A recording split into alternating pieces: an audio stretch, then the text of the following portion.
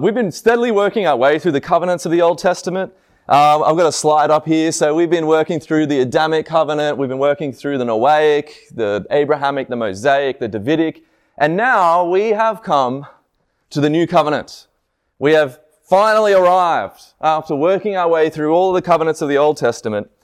But before we get into it, I want to talk firstly about the ministry of the prophets. So after King David, you can kind of see the time after King David as a kind of a time of great prophetic, interactions. Now, there was obviously prophets before David, but we read a lot of prophets after David. And these are the prophets that ministered to the sons of David and to Israel, to the northern kingdom of Israel and to the southern kingdom of Judah. And God sends his prophets to warn Israel about their covenant faithfulness. Normally when we think about prophets, we think about those guys that predict things, right? That look into the future, that peer into the future and tell us the events of the future. But one of the ways that prophets, I guess the better job description to give to the prophets is less about prediction and more about the covenant. In fact, it's really interesting with theologians across all denominational aspects, there's one thing that they all agree on about the prophets. The prophets were covenant enforcers. Covenant enforcers. It's a good way to think about them. Their job was to reform Israel, to reawaken Israel to the covenant that they had made with the Lord at Sinai. And the reason why God raised up these prophets is because Israel had become apostate. Now that word apostate, apostasy, it means to renounce or to desert God. This is someone who is a covenant member, a person obligated to keep God's law and his covenant, and they've decided to abandon God and to discard his covenant, to discard his commandments and to follow after other gods. And when Israel did this, God would raise up covenant enforcers, prophets, who would indict Israel for their faithlessness and call them back to covenant loyalty to God. And the prophets warned the people, if you don't turn back from the worship of the false gods and return to the Lord, you remember all the curses we read about in Deuteronomy, they're all going to fall upon you if you do not turn from your ways. And what was the last curse? To be exiled, dispersed, cast among all the nations. But the prophets didn't just denounce Israel, but they gave hope to Israel. The prophets spoke quite extensively about a future covenant, a future agreement, a future moment when God would restore Israel and do a work in them that they were unable to do in themselves. Jeremiah calls it the new covenant, as we heard Daniel read before. And before we get to the New Testament, we're going to get to the New Testament, but I feel like if we jump to the New Testament too quickly, then we're going to miss a lot of what the Old Testament has to say to us about the new covenant. Because the prophets expect a new covenant. They speak extensively about a new covenant. Scripture cannot be broken. Jesus himself said, Matthew 5:17, do not think that I have come to abolish the law or the prophets, right? All the prophets. We've got to remember that section there. I have not come to abolish them, but to fulfill them. Jesus will fulfill all of the law, but also the prophets. He doesn't abolish them. He fulfills them. And so we ought to get a good understanding of what the prophets expected. And so we're going to be mainly focusing on the big three guys. You guys will know them as Ezekiel, Isaiah, and obviously Jeremiah, who we read just before. And we're going to spend most time in the book of Jeremiah because of the way that it talks about the new covenant. So my 3 points for my sermon are this. I've got a slide for it. Number 1, the need for a new covenant. Number 2, the blessings of the new covenant. And number 3, the membership of the new covenant. Now, if you guys have read the book of Jeremiah, you'll know that the book of Jeremiah is kind of broken into different sections and different structures. In the first 25 chapters of Jeremiah, the prophet absolutely goes after the nation of Israel. He has some harsh denouncements to make about them. Have a listen to Jeremiah 11, 10 to 13. He says, they have turned back to the iniquities of their forefathers, who refused to hear my words. They have gone after other gods to serve them. The house of Israel and the house of Judah have broken my covenant that I made with their fathers. Therefore, thus says the Lord, behold, I am bringing disaster upon them that they cannot escape. Though they cry to me, I will not listen to them. Then the cities of Judah and the inhabitants of Jerusalem will go and cry to the gods to whom they make offerings, but they cannot save them in the time of their trouble. For your gods have become as many as your cities, O Judah, and as many of the streets of Jerusalem are the altars that you have set up to shame, altars to make offerings to Baal. Jeremiah is prophesying right now to covenant breakers. They've broken the covenant. You walk through the city of Jerusalem and you see altars. You walk through the towns and you see high places and shrines. And these are people who are unfaithful to God, who have abandoned him. And Jeremiah says, your gods are as many as your cities. And he's pleading with them, come back to God. Don't go down this path. Don't abandon the living God for these false gods. But it gets to a point where there's no help anymore. God will not listen. And the ones that are leading the charge on this rebellion are what Jeremiah calls the shepherds of Israel. There's a big issue with the shepherds of Israel at the time. Who are the shepherds of Israel? You can think of them as the regime or the establishment of Israel at the time. And they were made up of the prophet and the priest and the king, or prophets, priests, and king. And they were supposed to lead the people into covenant faithfulness. And instead, this is what Jeremiah says about them. Jeremiah 2:8. The priest did not say, where is the Lord? Those who handle the law did not know me. The shepherds transgressed against me. The prophets prophesied by Baal and went after things that do not profit. Now, why are they doing all these things? It says here, they do not know me. They don't know God. This is evidenced by the fact that they have the very law of God. They have his words, and yet they're still practicing evil. They're still doing horrendous things. Jeremiah says quite clearly, they do not know God. He says to King Shallum, who was a king for 1 month, but he says to this king, who was supposed to be the son of David, the son of righteous King Josiah, and here's what he says about the king at the time, Jeremiah 22:15-17. He says, do you think you are king because you compete in cedar? Did not your father eat and drink and do justice and righteousness? Then it was well with him. He judged the cause of the poor and needy, then it was well. Is not this to know me, declares the Lord? But you have eyes and heart only for your dishonest gain, for shedding innocent blood, and for practicing oppression and violence. Here God says, King Shallum, this is what it means to know me. Do what King Josiah did. Live righteously, act justly, keep my laws. Instead, here's one of Jeremiah's favorite phrases, dishonest gain.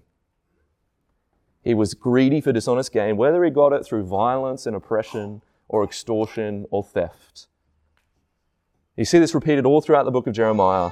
And what is the cause of this? Why is everyone acting this way?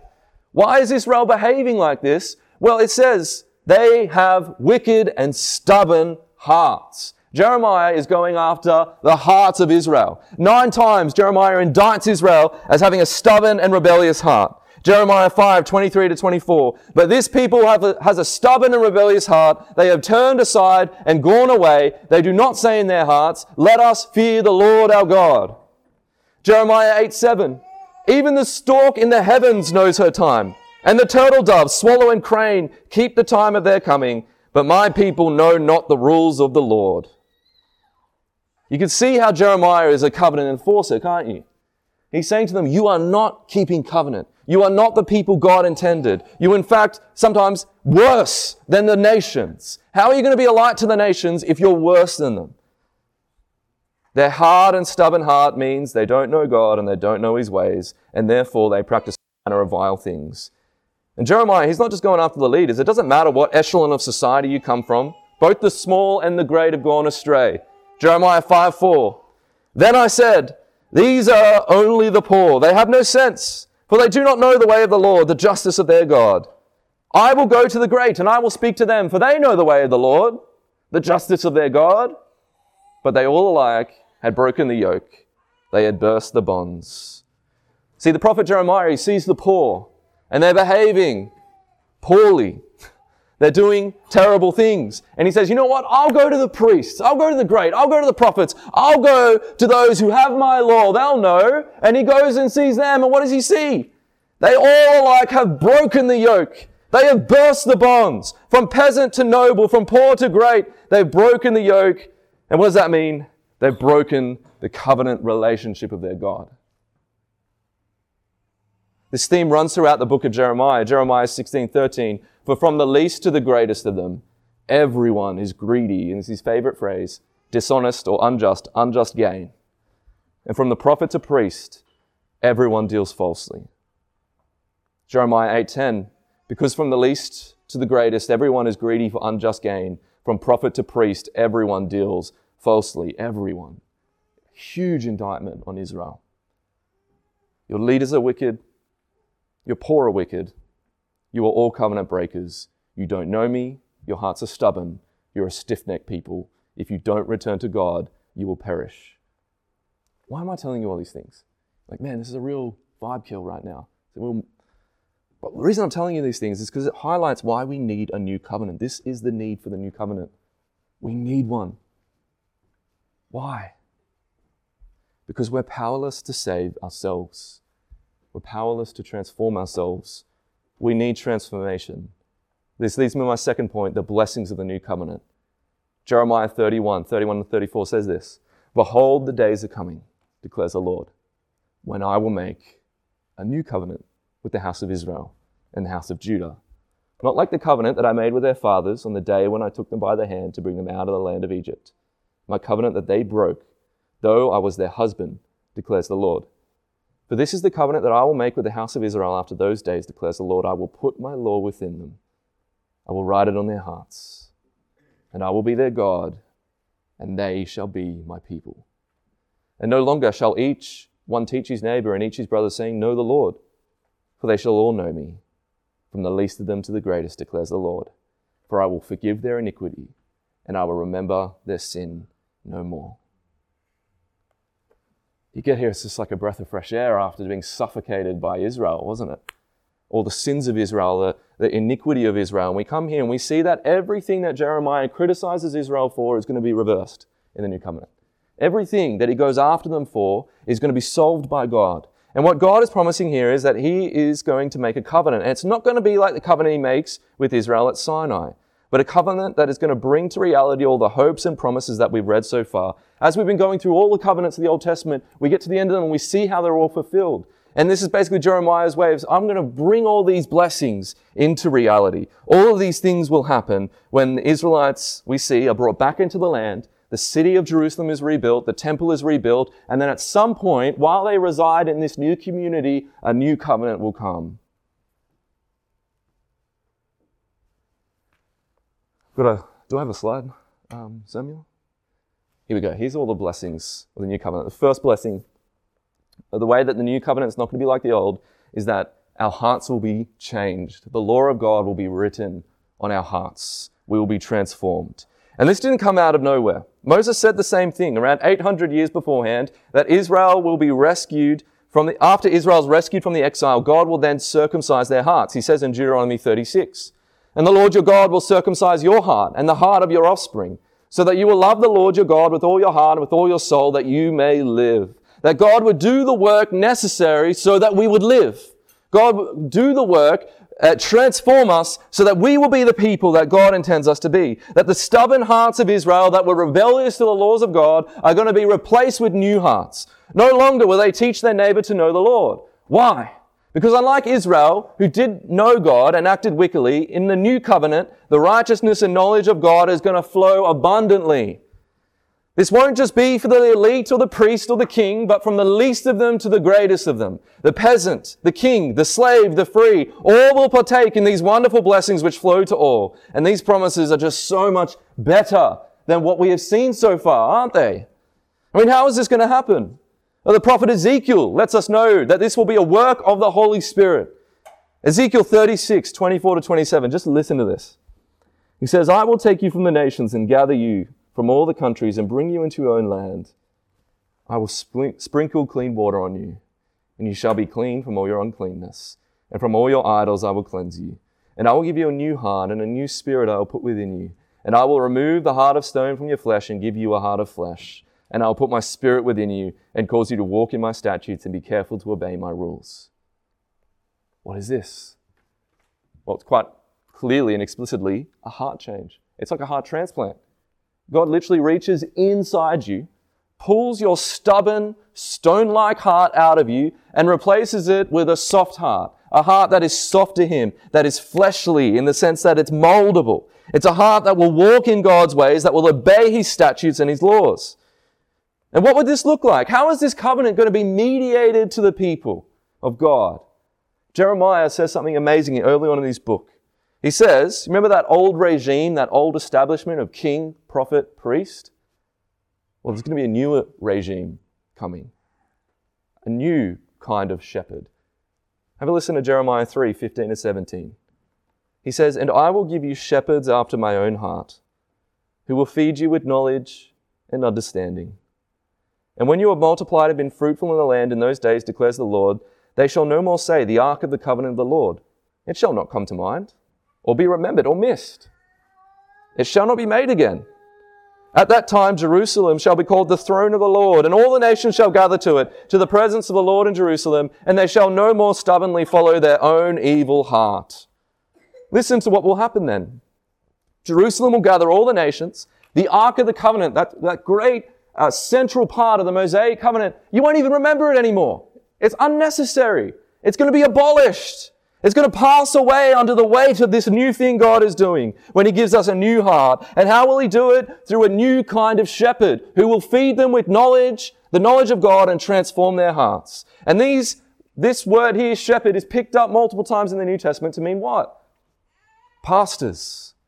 Men who would feed God's people with knowledge and understanding through the proclamation of a great word.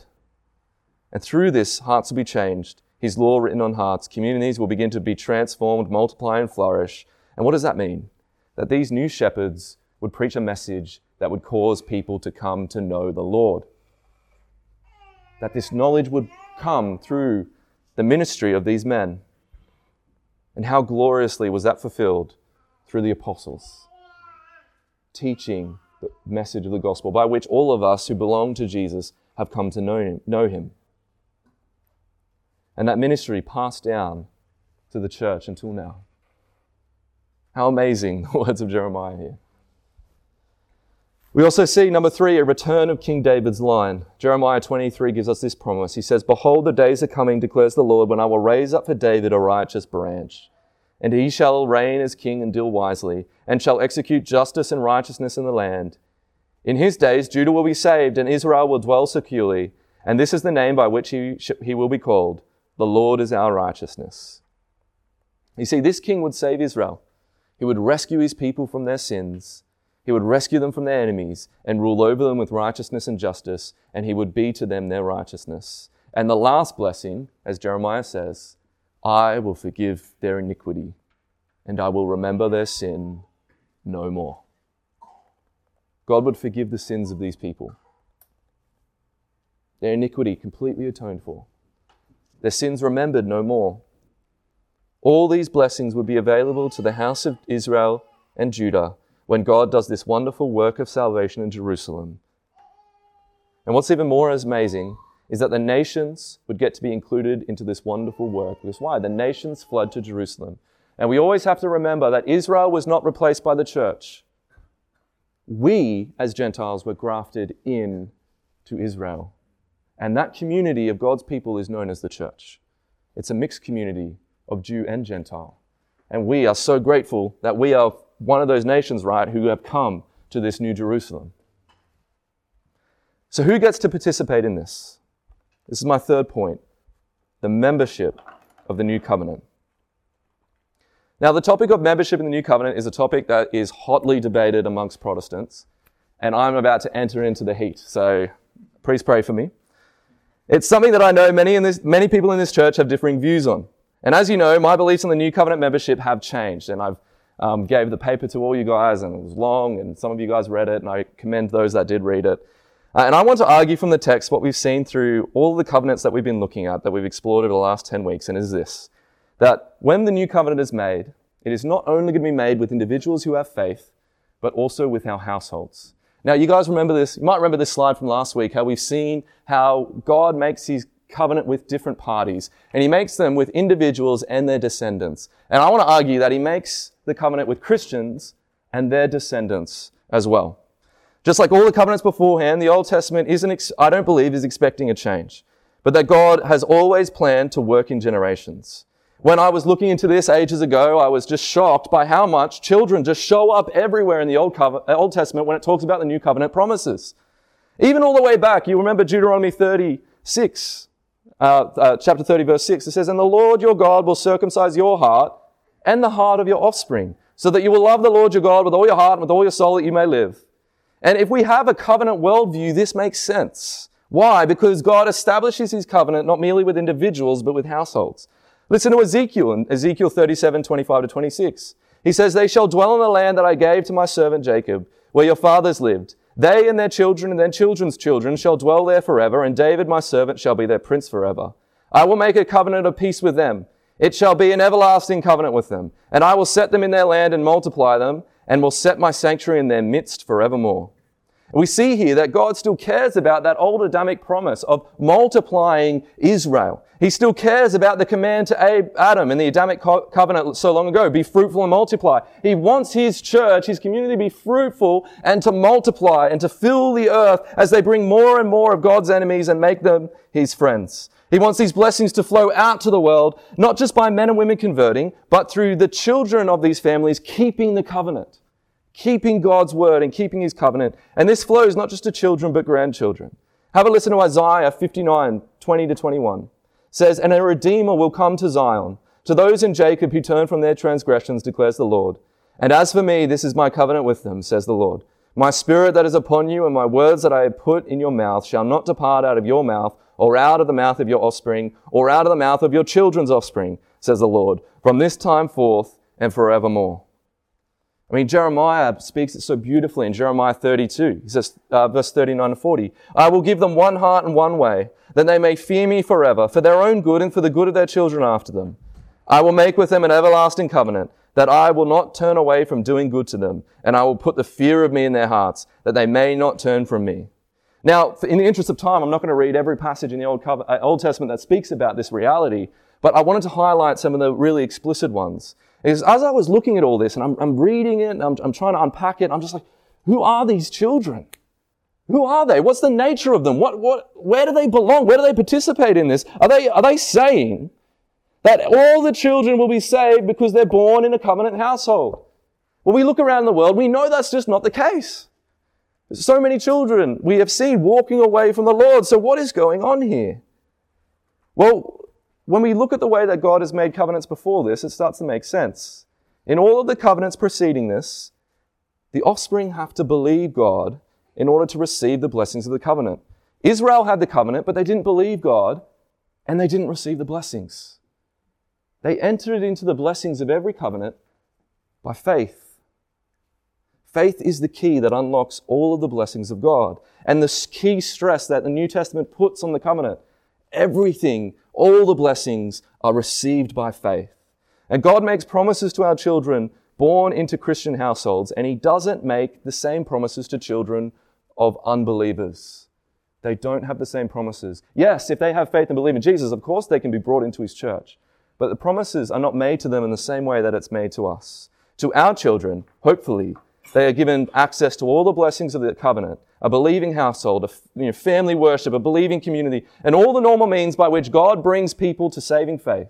In Israel, infants were circumcised on the 8th day, male infants I should say, and it signified their physical relationship with Abraham, but it signified the faith that they ought to have, the faith that Abraham had. By the time of Exodus, these children were eating the Passover, but they had to be circumcised first, but then they could eat the Passover with the whole family well before they could understand the meaning of it.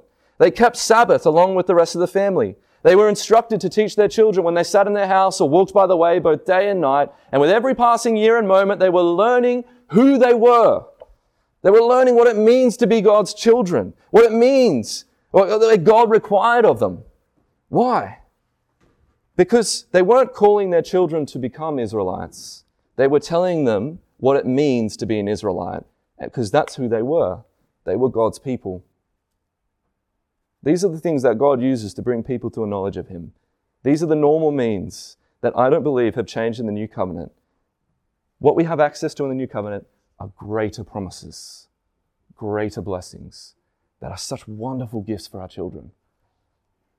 If there was a change, if our children were no longer in the covenant, I feel like we would see that far more explicitly in the New Testament. But I feel like when we read, for instance, the book of Acts, and we read about the history of the early church, there is still this profound belief that children are in the covenant. Have a listen to the Apostle Peter when he speaks. He has a covenantal worldview. In Acts 2, 38 to 39, Peter speaking to the crowd says, "Repent and be baptized, every one of you, in the name of Jesus Christ for the forgiveness of your sins, and you will receive the gift of the Holy Spirit. For the promise is for you and for your children and for all who are afar off, everyone whom the Lord our God calls to himself." You see, the apostles are going out and they're preaching the gospel, and people are coming to faith, and lives are being transformed by this work of the Holy Spirit, and lives and hearts are being changed. But we see that as these people are coming to faith, they introduce not only these individuals into the covenant, but households. We see 5 households throughout the book of Acts that are brought into the new covenant. And this is true not just for covenant Israel, but it's true for Gentiles. We see Cornelius, the Philippian jailer. The Philippian jailer, I don't think his name was Cornelius. Acts 16:31. "And they said, 'Believe in the Lord Jesus, and you will be saved, you and your household.'" We don't see a change. We see this household nature of the covenant, this household reality of the covenant continue down into the new covenant. And such was the sway and influence of a covenant head like a father who could come to his family and say, "Listen to these shepherds, listen to this man, Paul. This is who we are now. We're a Christian family. This is what you need to believe, children. This is our new reality." Now, I used to believe when I read passages like Jeremiah 31 that membership in the new covenant was synonymous with salvation, that if you were one of the elect of God, you were chosen by God for salvation, that choosing, that regeneration was the moment you were brought into the new covenant. That it was a spiritual bringing into the new covenant that only happened at regeneration. Therefore, children aren't included in the covenant community until they underwent a heart change. And that's because I'd read language like, Jeremiah 31:34 that says, "And no longer shall each one teach his neighbor and each his brother, saying, 'Know the Lord, for they shall all know me, from the least of them to the greatest, declares the Lord.'" And I used to believe that meant that everyone in the new covenant was regenerate, that everyone in the new covenant was transformed by the Holy Spirit. But I no longer believe that. Why?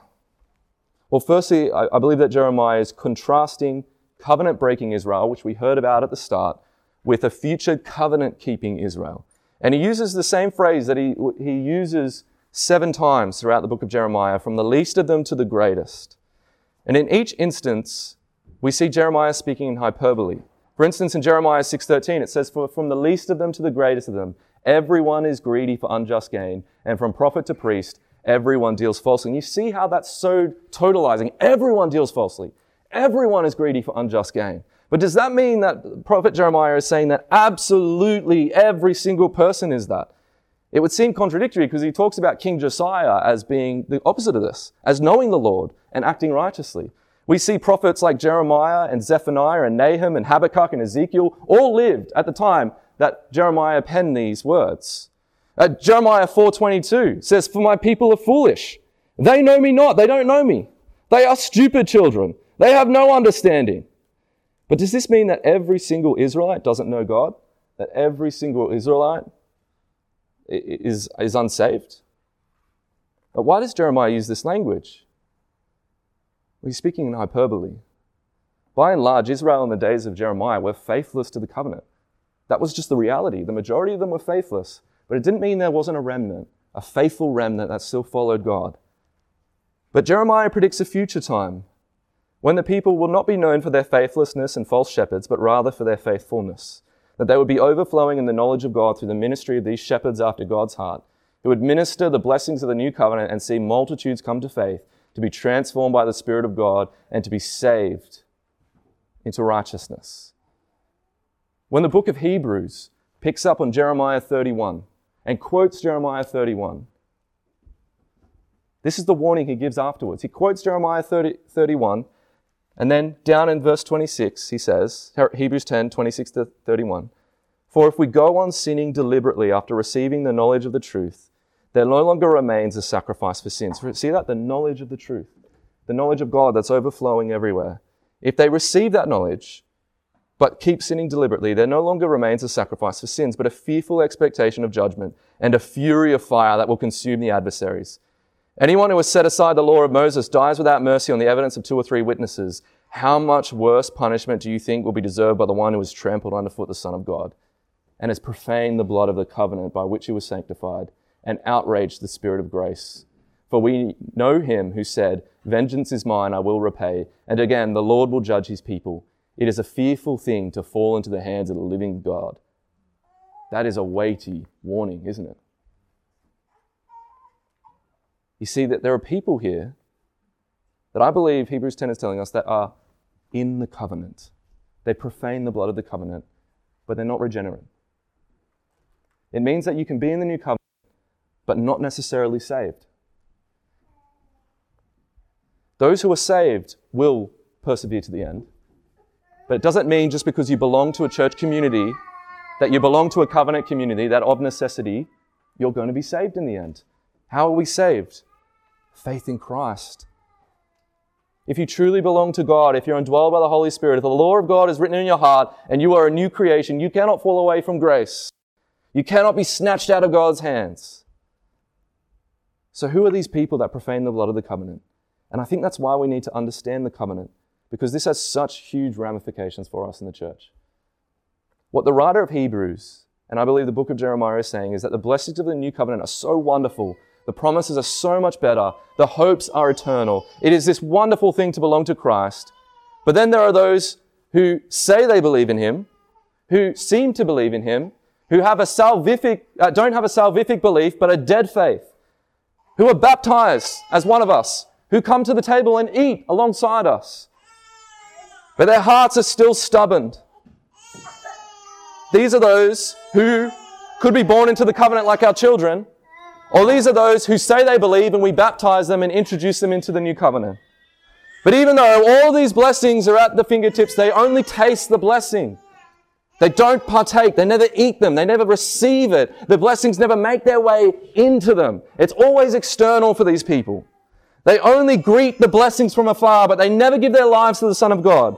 They pretend to follow Jesus, but love all manner of things. And these people walk away from Christ and they prove that they weren't among us, that the blessings of the new covenant didn't come down right into their very hearts. And they break the covenant and they bring upon themselves such greater judgment than was ever experienced by any of covenant-breaking Israel.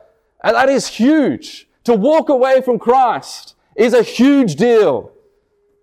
Your judgment will be far worse than Sodom and Gomorrah, than Tyre and Sidon, and all the places that have received harsh judgments from God. To trample underfoot the Son of God, to profane his covenant, is huge. The new covenant requires us to have faith in the Son of God, and that's how you access the blessings. Just like the old covenant, to receive all the blessings of the land, you had to have faith in God.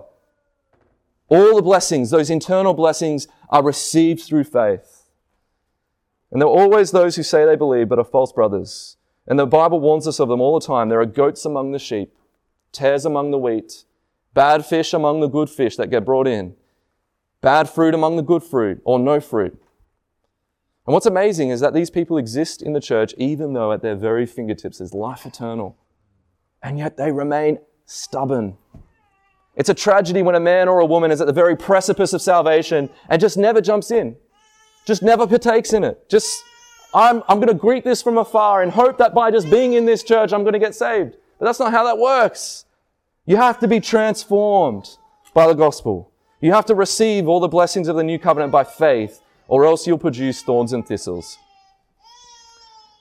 Have a listen to Hebrews 6, 7-8, how the writer of Hebrews describes it. He says, "For the land that has drunk the rain that often falls on it, and produces a crop useful for those whose sake it is cultivated, receives a blessing from God." See, this is what God intends. This is the normative approach. When all the blessings fall down upon us, all these great external blessings of the new covenant fall down upon us, the hope is that as the gospel is proclaimed, as we're baptized, as we eat the Lord's Supper, that we would be transformed by these external blessings as we believe and have faith in Christ. A crop is produced. It is blessed by God. But then there's another kind of person where the blessings fall down, the rain falls down on that field. It says, verse 8, "But if it bears thorns and thistles, it is worthless and near to being cursed, and its end is to be burned." If we are in the church covenantally, baptized, eating the Lord's Supper, hearing the gospel, coming to Bible studies, having Christian fellowship, having all these wonderful external blessings of the church, and we refuse to come to the Lord Jesus by faith, we're a field that bears thorns and thistles. We're like a branch connected to Christ that doesn't bear any fruit. And what's the end? Near to being cursed, covenantal language there, and being tossed into the fire. It's a terrifying thing to fall into the hands of the living God. Do not be this person. Don't tick off a list and say externally, look at what I've done. Say externally, I've read my Bible. I take the Lord's Supper. I prayed. My parents are Christians. Doesn't matter what you add to that list. None of these things is what God wants. These are blessings that serve a purpose. Our faith is not external experiences. Our faith is not merely being in the covenant. Our faith is in the Lord Jesus Christ. And He's the one who transforms us. He is our Lord, our shield, our stronghold. He is the one who saves us, and we do not save ourselves. Of course, all those wonderful blessings I said, like, don't look at that list and throw it out. Still hear the gospel preached. Still come to the Lord's table. Still participate in baptisms. Still come and eat. Still come and together we unpack the Word of God and still participate in Christian fellowship. But we glory not in the external blessings, but in the internal blessings of the Holy Spirit, the new birth, the resurrection of the dead, and life everlasting. These are gifted to us by grace through our faith in Jesus Christ. I'm just going to finish with this, Hebrews 10:39.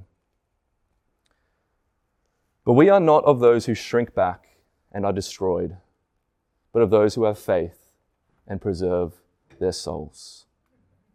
Resolve in your heart today to not be one of those who shrink back, but those who have faith. And by doing so, you will preserve your soul, because Jesus is mighty to save. Let's pray. Our Father, I pray that by your Holy Spirit, you would turn us into a community, a covenant community, that not merely possesses the external blessings of this covenant, but, Lord, it has all the internal blessings, the new heart, life everlasting, the forgiveness of sins, the washing with the Holy Spirit. I pray that all these things would rest and settle on every soul that is here, that through their faith in Jesus, their real faith in Jesus, by coming to Him and really joining themselves to Him, that they would be transformed and made new as new creations, that you would use them powerfully for your gospel to advance your kingdom and to see this community grow. We love you, Lord. We love you for the wonderful things you have done among us. Continue to bless us, we pray in Jesus' name. Amen.